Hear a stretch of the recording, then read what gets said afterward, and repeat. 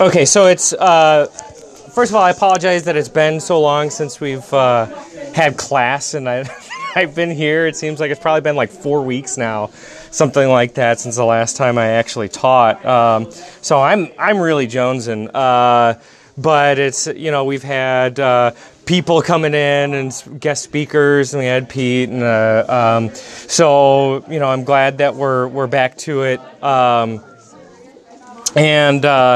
We took a break. I took 1 week break from our series that we've been going over. We've been going over why we use the King James Version of the Bible.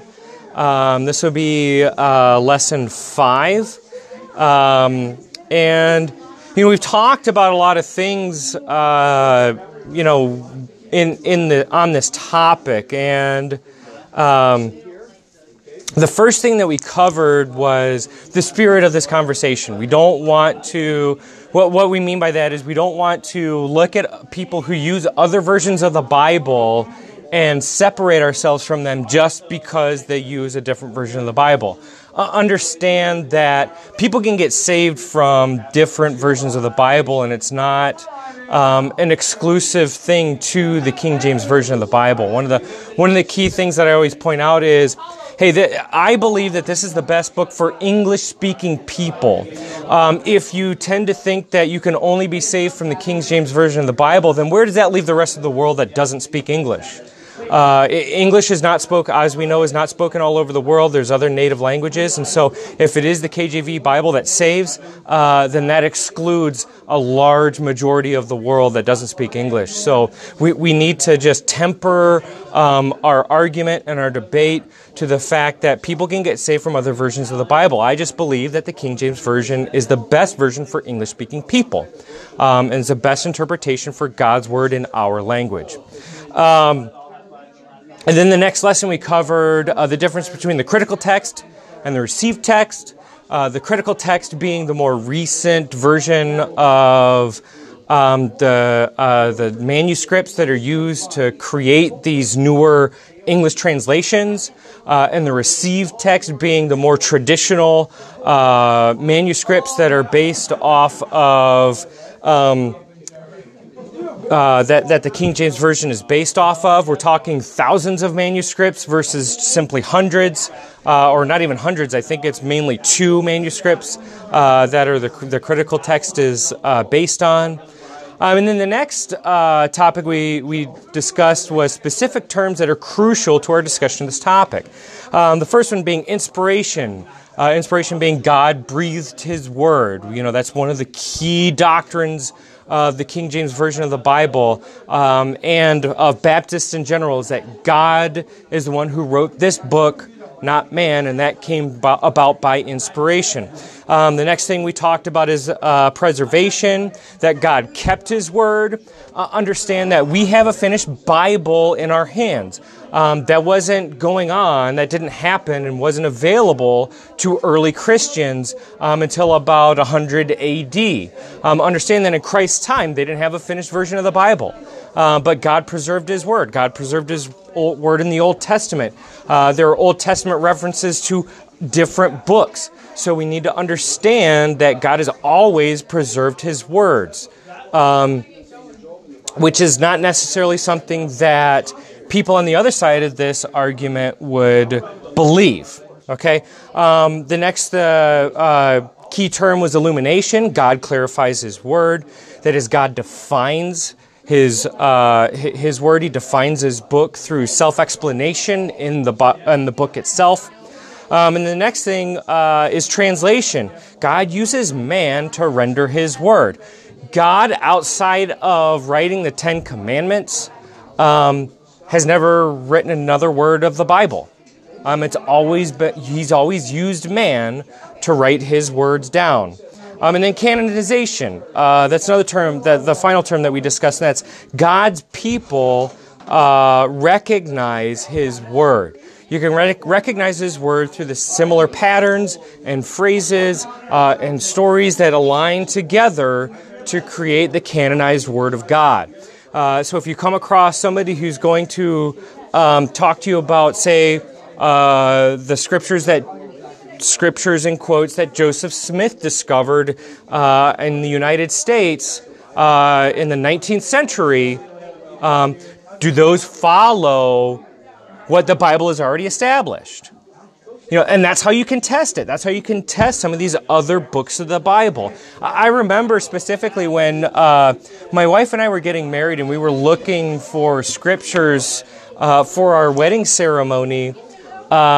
We got this book of popular verses, for weddings.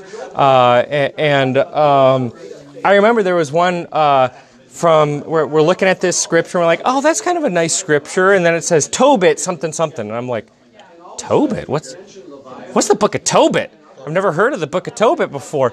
And I honestly don't remember where I think it's apocryphal scripture from, I want to say Catholics. I honestly can't remember. Don't quote me that it's the Catholics. But it's an apocryphal book, meaning it's not a canonized word of God. It doesn't follow the narration that God has laid out in previous books, recognized books of the Bible. And so, we can recognize these things by looking at the scripture that we have, comparing these other books and saying, yeah, this doesn't really fit what God has already established. Okay? And then the last time we got together, we went over some specific passages where the modern translation weakened key doctrines of the Bible. Okay? And so today we're going to continue that look into verses that are weakened through modern translations. All right? But before we do that, we're going to turn our Bibles to 2 Timothy chapter 3. We're going to read our kind of through verse for this series. And just a reminder, because I'm going to be looking at it a lot today, this is the book that this series is based on, A More Sure Word by R.B. Ouellette. This book is a good resource. In fact, my previous church handed one book of these out free to every family in the church. That's how much we believe that the King James Version of the Bible is the correct version to use. So that's where this study is based off of, in case you want to study more in depth, because obviously I'm not going as in depth as the author does. So 2 Timothy 3:16, I want to read verse 17:2 says, all Scripture is given by inspiration of God and is profitable for doctrine, for reproof, for correction, for instruction in righteousness, that the man of God may be perfect, thoroughly furnished unto all good works. And there's a specific reason that I chose this particular passage for this series, and that is it gives us a summation of what Scripture is used for. And we look at all these uses for doctrine, reproof, correction, instruction, and righteousness, and the result is that the man of God may be perfect, thoroughly furnished unto all good works. We look at that, and if you don't believe in a specific version of the Bible, how can you have confidence that the Bible is going to give you all of these factors together? And that's really what it's all about. God inspired men to write these. God used men to write His Word so that we have all of these key elements so that we may be perfect, trying to be like Christ. And if we don't have one single scripture to follow, or one single book and the best version for us as English-speaking people to follow, all of a sudden that argument, and especially these two passages, are almost worthless. And we need to keep that in mind as we say and settle on one particular version of the Bible. We don't want to have this argument, and we don't want it to separate us from each other, but we also want to be confident in the book that we're reading is the correct one and the best one for us as English-speaking people. Okay, so let's turn in our Bibles. We're going to be mostly in the New Testament today, so let's go to Luke chapter 2. Luke chapter 2. And we're going to start exploring more verses that are weakened by more modern translations of the Bible. Okay, so We're going to start in Luke chapter 2, and we're going to read verse 33. And it says, "And Joseph and his mother marveled at those things which were spoken of him." And here we see that it's Joseph and his mother. When we talk about Jesus and the birth of Jesus, Mary is always consistently in the New Testament referred to as his mother. Right? No really argument there. But when we look at the New American Standard version and the ESV, which I think is, I can't remember what they call that one. Is it the English Standard Version? English Standard Version, that's what I thought. It says, the NASB is, "And his father and mother were amazed at the things which were being said about him." And in the ESV it says, "And his father and his mother marveled at what was said about him." Who is Jesus' father? But here it's clearly referencing Joseph in this instance. Is Joseph his father? No, the answer is he's his earthly father.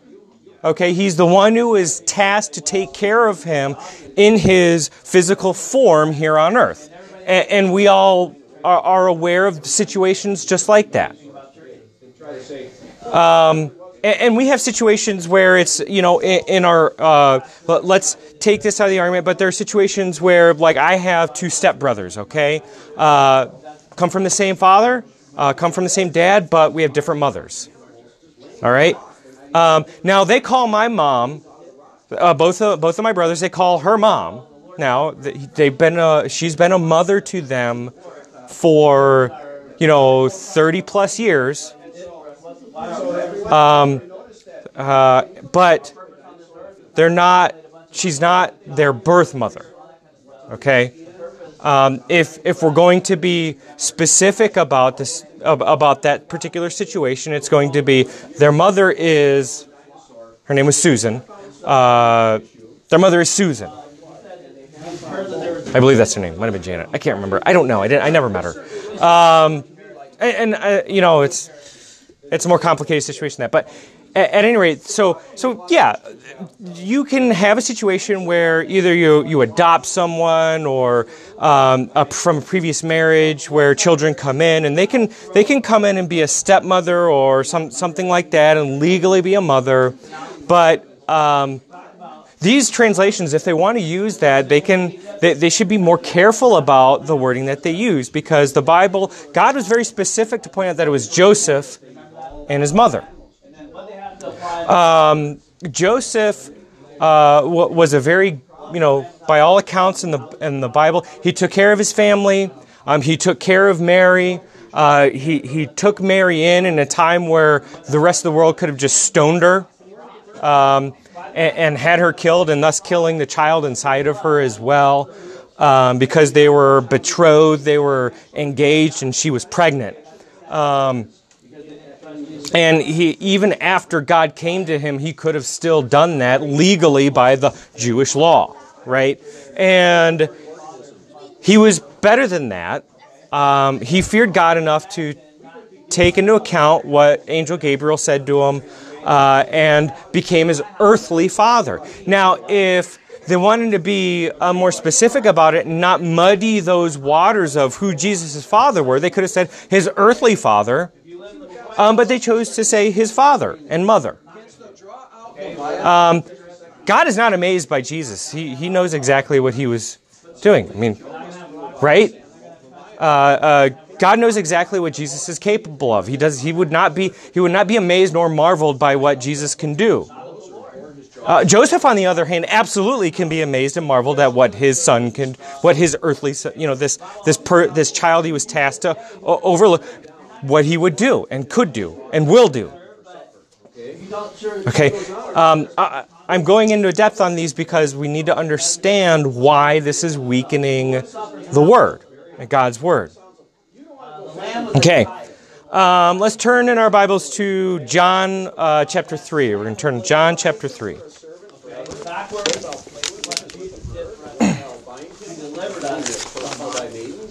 Shall the companions make a favor of him? Can you say, we're looking at the screen? If I get there, John chapter 3. We're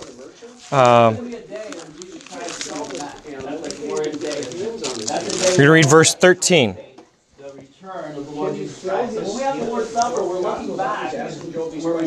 And this is Jesus speaking, and it says, "No man hath ascended up to heaven, but he that came down from heaven, even the Son of Man, which is in heaven." Do you see what Jesus is saying here? He's saying that nobody has ascended up to heaven, but he, that's him, that came down from heaven. So he says he's already been in heaven. Even the Son of Man. Who's the Son of Man? Jesus. Which is in heaven. He's saying even the Son of Man, which is in heaven. He's saying that present tense. Is in heaven. He loved us so much that he died for us. He loves us enough to come back for us. NASB, listen to this. And no one has ascended into heaven, but he who descended from heaven, even the Son of Man. Done. ESV. No one has ascended into heaven except he who descended from heaven, the Son of Man. Done. Basically, what they're saying is that the omnipresence of God is not possible now that Jesus is in human form. Okay, Jesus is no longer in heaven now that he is on earth. So that's what he's talking about there. What's one of the things we know about God and one of the attributes that God has? What's that? And what's that? Does anybody know what that term is? He's everywhere at all times? Omnipresence, yes. Very good. So with these different versions, see, we tend to cut out because we want to make things simpler, right? We want to, it's human nature to try to summarize and make things simpler. How many of you ever used Cliff Notes in high school or anything? Right? I never did, only because I just didn't do the work. Okay, I didn't even want to do so little work that I that I read a truncated version of it. I didn't even read it. Okay, but we want to do that as people as a whole. You know, we want to make things simpler for ourselves. In fact, I was when I rented a car. This is how simple we try to do things. I rented a car when I was down in Orlando, and I get this little key fob. And you guys have probably seen this and heard of it, but I haven't encountered it yet. But it's a keyless start. Basically, just the simple presence of the key fob around the car can start the vehicle. You know, kind of like remote start, but if you try to get in a vehicle that has remote start, you try to put it in gear, it's not going anywhere. Okay? Now, that's how simple. We can't even take a key anymore, put it in an ignition and turn it. Even this is kind of strange to me, right? I mean, automobile keys when I grew up looked something like this. You know, that's right. That's what it looked like. Then we went to this. And now we don't even have to put anything there. We just push a button. And it starts. Not only that, but now, you know, I'm sitting there, I get in the car, and I'm looking around, I'm like, how do I put this thing in gear? I push a little knob and the windshield wipers go on. I'm like, what just happened? And I took this and then, nope, that was my turn signals. Now my blinkers start going off. I looked at the console and there's a little turn thing because I've seen those before. Nope, that's putting in 4-wheel drive and 2-wheel drive or all-wheel drive. I'm like, where is the transmission on this thing or the gear shift? So on the dashboard is the little screen because all cars have to have a screen now. And I'm thinking, is there something on here? And then I look below that, and then even further down, and there's a P and an R and an N and a D. It was a GMC Terrain. And I'm like, I pressed the D down, and the cars, you know, go forward. That's scary. I'm sorry.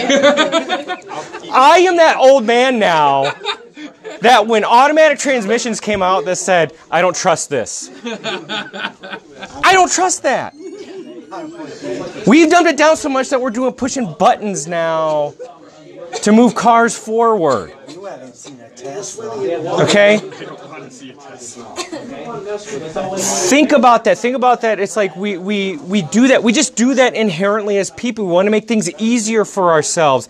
And in so doing, in this translation, we've gone from taking God as someone who can be anywhere, everywhere, at all times, to simply being in human form and in one place at one time.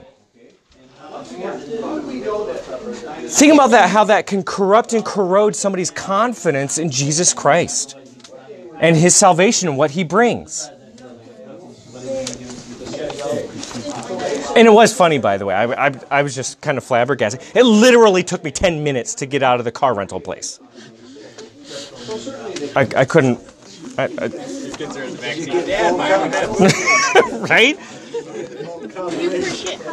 Right. Yeah. And then they have little buttons if you want to play with your transmission manually. Eventually, it'll just be voice commands. Oh yeah. Well, it's like Tesla, yeah, but. Yeah. So if anybody has occasion to rent a car and you can't find the gear shift, try looking for buttons. Right. Yeah, it was an interesting thing. I will say this, though. I do like those reverse cameras because I can back into a spot really easily with that. Because now not only do they have, because they used to just have cameras and nothing else, you just see. So now they got the little thing that says, hey, this is your car, this is like your zone that you're going in. So you can just you can reverse and it kind of turns with you however far you turn that steering wheel. I'm like, I do kind of like that. But once the EMPs hit, those electronic magnetic pulse, those cars are done. You can't drive anything, so. I am going to try to find a car that I can drive that doesn't do that and just keep it around, just in case. Right, yeah. I want 4 on the floor, baby. Is it time already? Oh, my goodness. Okay. So we'll stop there for today. I have several more verses that we need to go through, so we'll continue this next week. I do pray that this lesson was a blessing to you, and that the series is a blessing to you and helps build your confidence in the King James Bible, especially seeing what other versions are doing to God's Word. And trust me, I don't believe for a moment that some of these other versions that I do believe that some of these people that were making these versions, they're doing it from an honest place in their heart. I just don't think they've tried to follow God's will. I believe they did it as they wanted to make it easier for people. Just like when we want to make it easier for people, they don't want to learn when something is easy, and then their car crashes. We've heard about those self-piloting cars that have hit people or have crashed or just outright get destroyed. We want to make it easier for people. Hey, there's going to be those bumps in the road, but I hope this this series is a blessing to you, and that we will continue to grow in our confidence in the King James Version of the Bible. So with that.